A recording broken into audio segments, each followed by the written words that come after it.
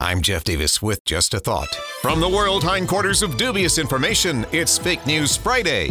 A rep for Biden Democrat rival Dean Phillips says he was behind the deep-fake Joe Biden robocalls. A woman in Philadelphia was defrauded of her life savings, about $500,000, by a deep-fake wine trader. Democrats have once again put up fake newspapers to spread propaganda. A fake story has come back that ivermectin causes incontinence. It doesn't. Executive Order 9066 doesn't give illegals gift cards. It was an order during World War II to detain Japanese Americans. Another fake story from the Russians saying Ukrainian soldiers were being harvested for their organs. A family in Oklahoma got millions of views with a phony story on TikTok. Meanwhile, TikTok says it's ramping up policing fraudulent posts. A beautiful luxury mansion in Florida, rumored to be owned by Ukraine's President Zelensky, it wasn't, went up on the auction block. Meanwhile, in Nigeria, the police vow to clamp down on fake news. Not sure how they'll do that. Just a thought. I'm Jeff Davis.